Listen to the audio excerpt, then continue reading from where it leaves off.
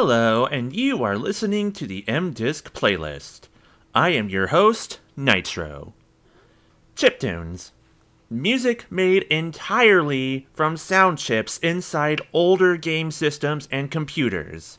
They were first used in arcade games in the 70s, starting with the opening title screen music in Gunfight, and the primary background music for Space Invaders. Didn't require too much effort by today's standards. The first game to use actual melodic background music was Rally X. Ever since then, gamers in the 80s have all gotten their taste of video game music through sound chips. Whether it's simple beeps or complex melodies, every piece of music you heard was made from sound chips. What makes chiptune music sound so distinguishable is, of course, the digital computer sound. It didn't sound like traditional music compositions that you would hear in movies, television, or radio, not even close. But in the 90s, game music composition became more and more complex, creating that blurred line between computer sounds and traditional sounds. By the time we were in the generation of the Sega Saturn, the Sony PlayStation, and the Nintendo 64, chiptunes were no longer considered a necessary method of music composition. Synthesizers and live orchestras were used instead. But chiptunes weren't completely phased out. With the release of the Game Boy Advance, we heard elements of the classic chiptune genre from the Mega Man Battle Network series. But, oh wait, that doesn't mean chiptunes made a comeback, right?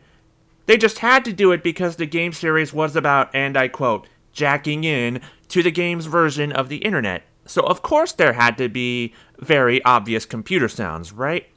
It was a one-off, wasn't it? Nope. The chiptune comeback goes far beyond Mega Man Battle Network.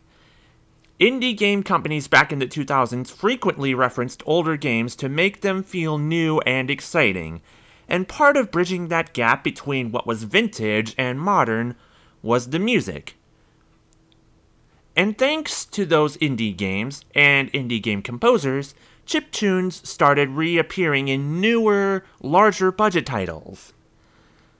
This playlist will cover the games of this century that didn't need orchestras or keyboard synths to enhance their games. This playlist will cover the games that went back to how video game music was traditionally composed and made it new, fresh, and exciting again.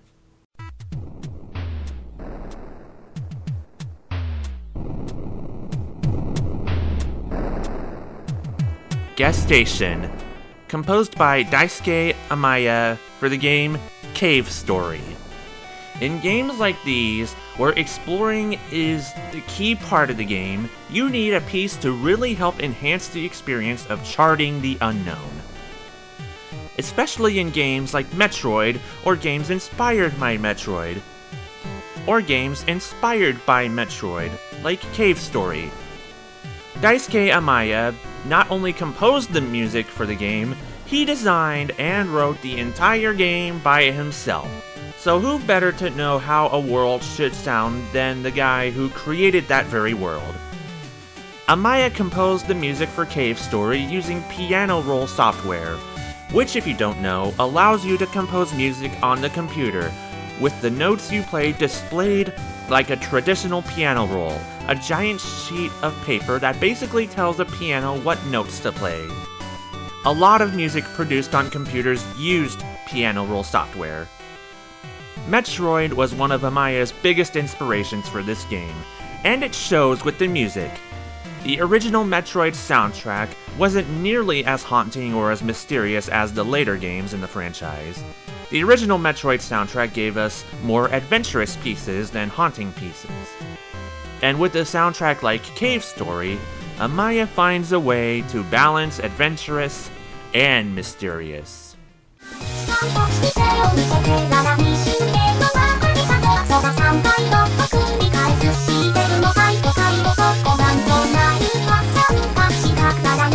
Negaposi continues.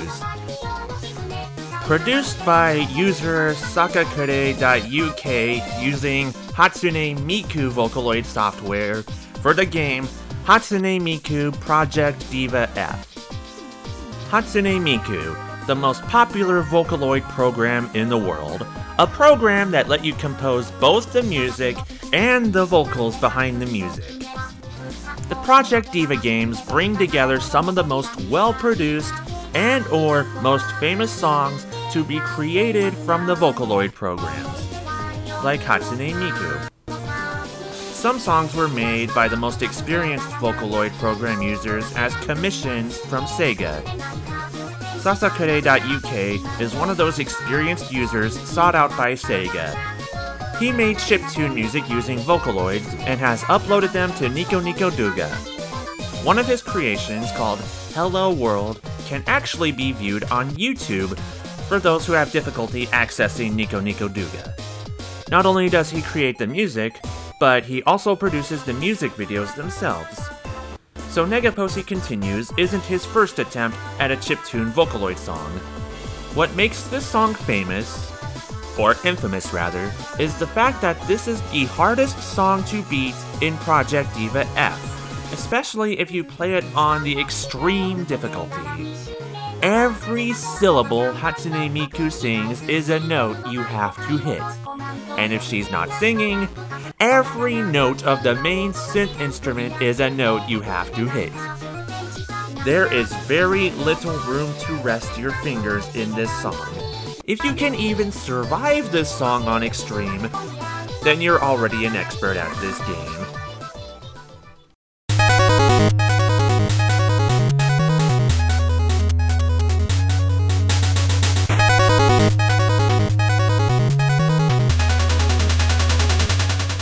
Maze of Death.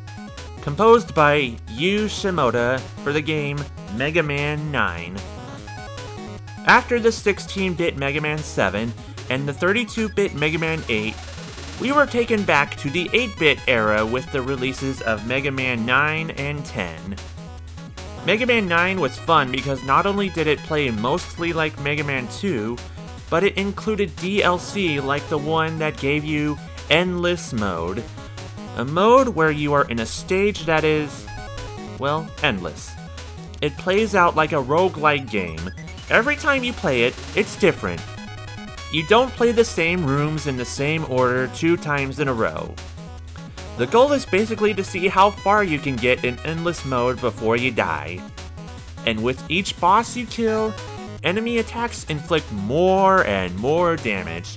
Even little mechs could kill you in one hit if you managed to survive long enough. Yu Shimoda didn't contribute much to the Mega Man franchise, or to Capcom for that matter. His work on Mega Man 9, however, was very extensive, with this piece being the one that truly stands out above the rest. The way this piece is composed is remarkable, with the intro and outro signify entering a never-ending trap of sorts. Entering a never-ending, always-changing stage. The only means of escape is death. The intro and outro remind you of this. But the entire middle remind you that you're still very much playing a homage to the classic Mega Man games. By the way, Mega Man 9 and all of its DLC will be included in the recently released Mega Man Legacy Collection 2. If you missed out on Mega Man 9 on earlier platforms, this new re-release will be the best way to experience Mega Man 9, including Endless Mode.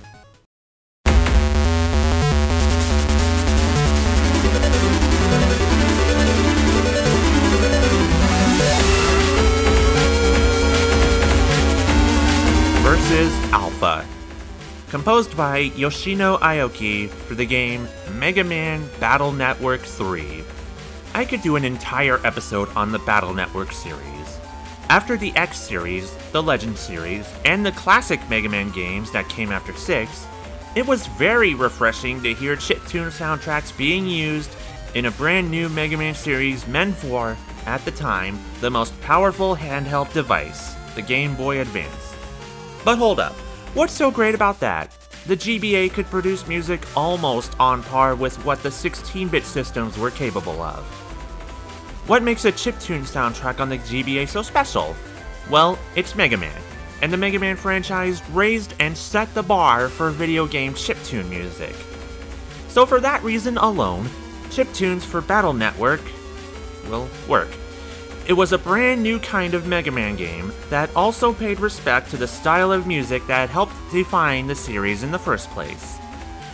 As for the piece itself, this is the final battle theme for Mega Man Battle Network 3. What impressed me the most about this piece is the introduction. You get the beats right out of the gate, which in itself is natural for a Mega Man game, but then when the main melody fades in ever so subtly during the intro, that is when you feel the tension rise in this arduous battle. This kind of tension was not replicated as well in the previous two Battle Networks, nor was it replicated as well in the future Battle Network games to come. Yoshino Aoki's only involvement with the Battle Network series is 2, 3, the Double Team version of 5, and 6. Her other experience with the Mega Man franchise is the Star Force series, the arrangement album of Mega Man X3, and she was the vocalist for the song Kaze yo Sutate, a recurring vocal theme associated with the character Roll that made its first appearance in Mega Man Battle and Chase.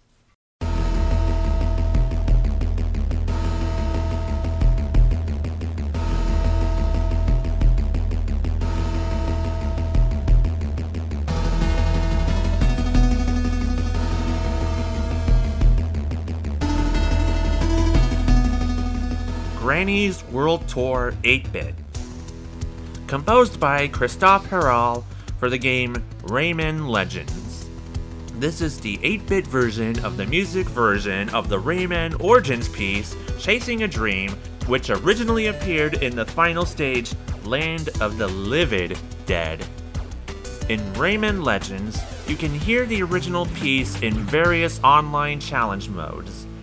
Remixed, it appears in the stage Livid Dead Party. It is part of the music stages in the game that force you to run non-stop while avoiding treacherous obstacles. Granny's World Tour really pushes the treacherous part, as it forces you to be excellent with your hand-eye coordination. Cause damn, some of those jumps can come at you so quickly. The 8-bit versions of the music stages force you to have beyond excellent hand-eye coordination. In addition to the remixed music, you're also forced to deal with random video filters that pop up at any given moment to try and screw with your timing. The 8-bit version of Granny's World Tour gives you multiple screens, fisheye lens, flipped screens, blurred screens, and flickering screens right where you need to do multiple jumps at a time. It's truly a platform gamer's test. Can you perfect your jumps? Can you look past the random video filters? Do you have amazing hand-eye coordination? Can you not be distracted by how great this piece is? Before attempting the 8-bit world tour of the Grannies, do yourself a huge favor. Do not let anything distract you. That, and practice on the original world tour of the Grannies. You'll need plenty of practice and zero distractions to survive.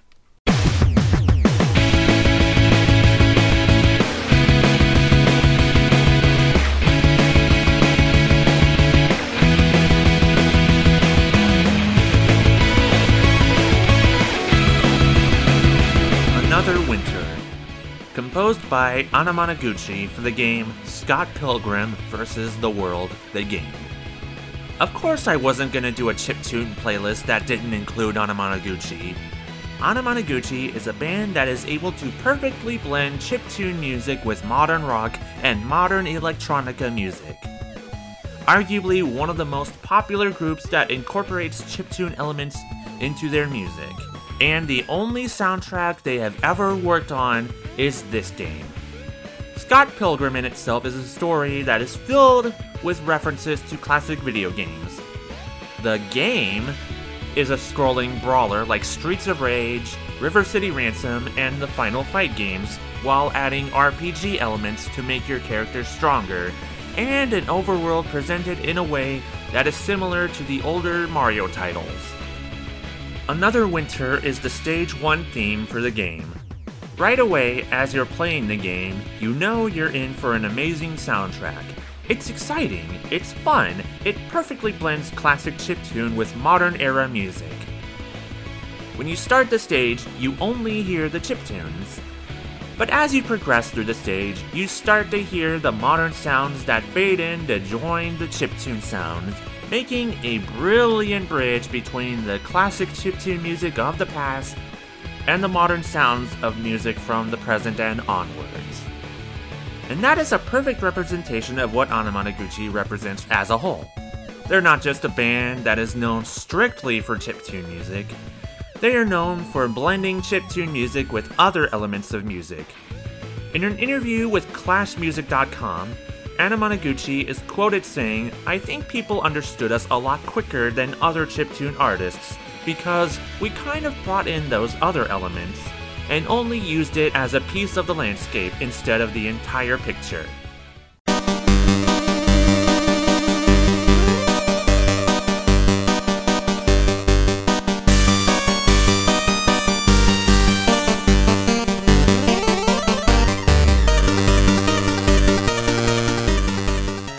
The Alchemist's Heaven, composed by Jake Kaufman for the game Shovel Knight: Plague of Shadows. Okay, I'll confess. I love Plague Knight, especially in the Plague of Shadows expansion of Shovel Knight. That is the main reason why I wanted to do a piece from Plague of Shadows instead of the original Shovel Knight. We often hear about how great the Shovel Knight soundtrack is, and it really is a great soundtrack. But I want to talk about the Plague of Shadows soundtrack, and I'm going to because it's my show. The Alchemist's Heaven is the theme of Plague Knight's underground hub world, where he goes to buy upgrades and hang out with his crush Mona. It's a very whimsical take on a very mad scientist-esque theme. Perfect for Plague Knight. He is a mad scientist of sorts. But as you progress through Plague of Shadows, you see his more charming, more fun, and even more, dare I say, moe side. He's more whimsical than how you see him when you play the original Shovel Knight game. This is just one of the few exclusive new pieces added to Plague of Shadows, in addition to an already great soundtrack that helps amplify how great Plague Knight is once you get to know him.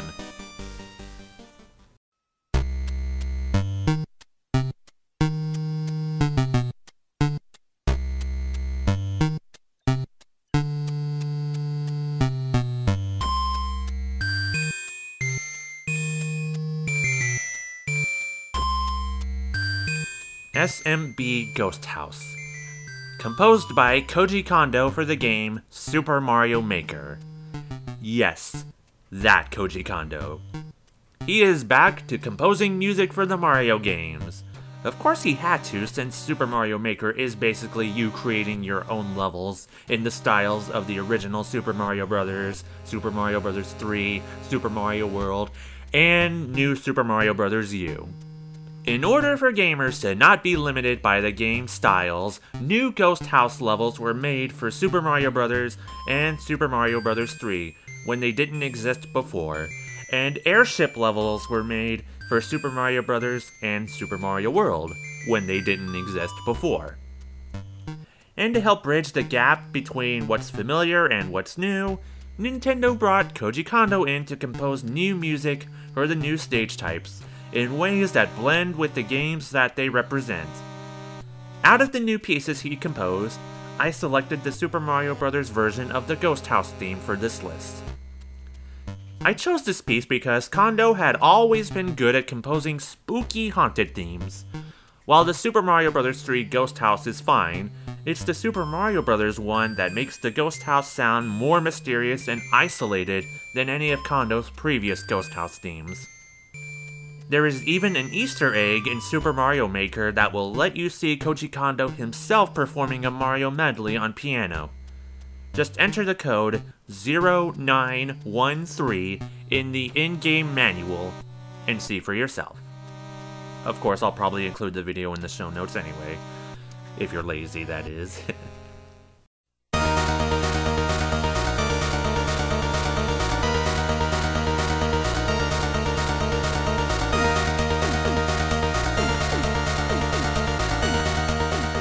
World 2 Hospital, the Warp Zone version, composed by Danny Baranowski for the game Super Meat Boy. Out of one haunted place into another. If you don't know, the Warp Zone alternate stages present Super Meat Boy with mini challenges that look like they were ported straight out of the original Game Boy.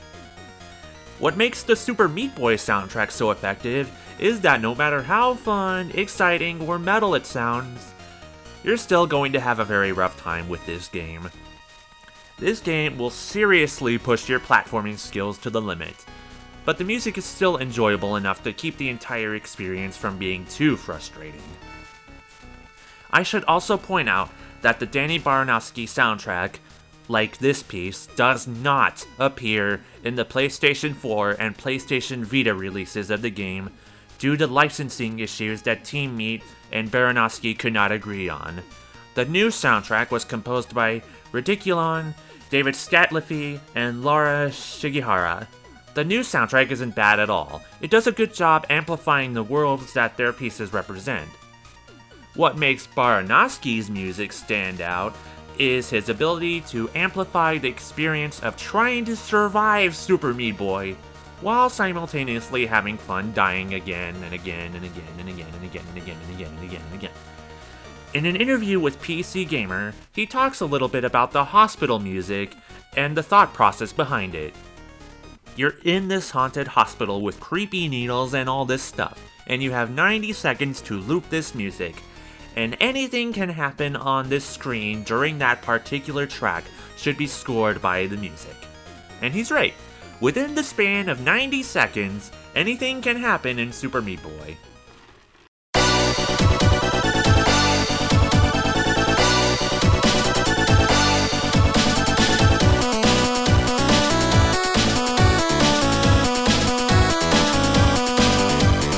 Haters Gonna Hate. Composed by Jeff Ball for the game Tiny Barbarian DX. Out of all the games on this list, this was the toughest one for me to narrow down to one. The entire soundtrack for Tiny Barbarian DX is amazing.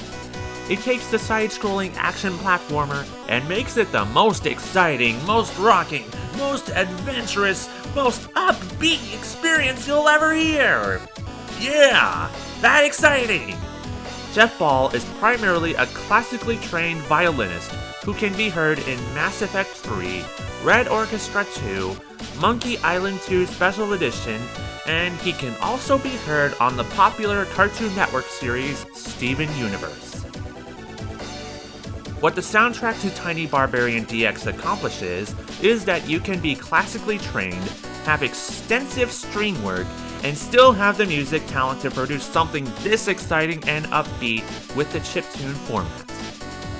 In addition to that, the Tiny Barbarian DX soundtrack is able to sound melodic as well. Perhaps this is due to Ball's extensive experience with the violin, an instrument that is one of the best at producing main melodies in classical music, or music inspired by classical music. What I mean by that is, sometimes when you hear classical music, your ears tend to be focused on the violin, not the string ensemble, the single violin. From a technical aspect and a gameplay enhancing aspect, the Tiny Barbarian DX soundtrack is all kinds of amazing.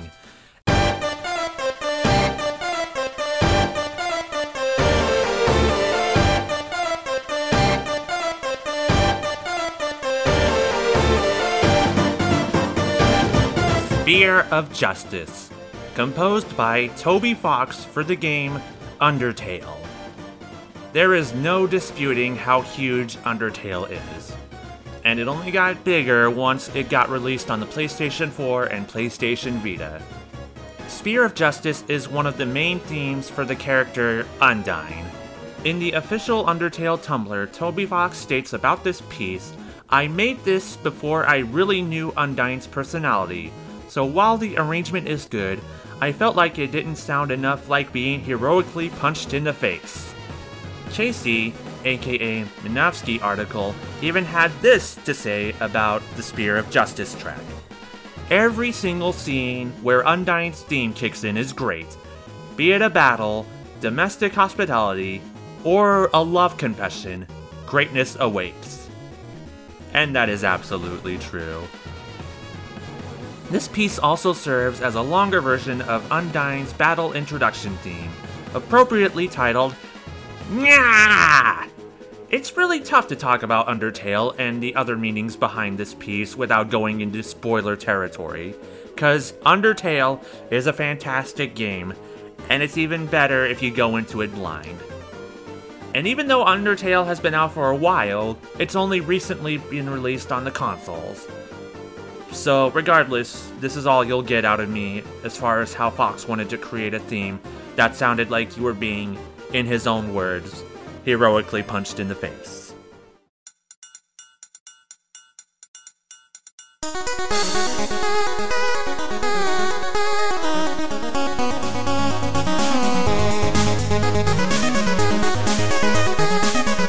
Pressure Cooker, composed by Magnus Palsson for the game VVVVV. This piece was actually what inspired me to do a modern chiptune playlist episode. While playing VVVVVV for the first time thanks to the PlayStation Plus, I heard this and I thought, why did it take me this long to hear this soundtrack? And that's when it hit me. Chiptune music for modern games kicks ass and needs its own episode.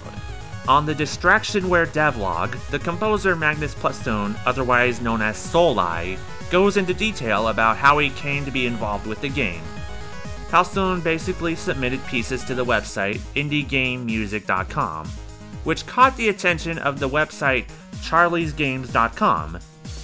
His music was used in the game Space Phallus, which then caught the attention of VVVVV designer Terry Kavanagh, and I'm sorry if I said that wrong, to which he asked him to compose music for the game. To quote Palsson himself, I wanted to make up-tempo, happy songs that would ingrain themselves into your minds whether you want to or not, hopefully so much that you'd go humming on them when you're not playing, and make you want to come back to the game even more. The official release of the soundtrack is called PPP PPP because every piece in the entire game starts with a P, and the rest of the soundtrack is just as amazing and just as upbeat as this one. And that does it for this episode of the M-Disc playlist. If you didn't see it on Twitter or my blog, I am dropping the podcast format with this episode. This will be the last podcast episode of the M-Disc. It's really tough to explain right out of the gate. It's really hard to explain on the spot why I'm choosing not to do the podcast format. So just go to my blog. I'll include it on the show notes, and you'll understand why I'm choosing not to do the podcast anymore. But that doesn't mean I'm dropping M-Disc entirely. I'm just going to take it in multiple new directions. Just stay tuned for more updates, many of which will revolve around the primer I've been working on. Just don't worry about it. M-Disc will live on in new, better ways. Just keep an eye on Twitter at M-Disc Playlist, and keep an eye on my blog at blogspot.mdiscplaylist for more information. You can also email me at mdiscplaylist@gmail.com, and I guess you can subscribe via Stitcher or your favorite RSS feed. Just look up M-Disc Playlist, because I still at least want to provide an audio presentation, a strictly audio presentation of M-Disc somehow. Just not like this. Alright, so just look forward to new and exciting things to come. Until then, good night and have a pleasant tomorrow.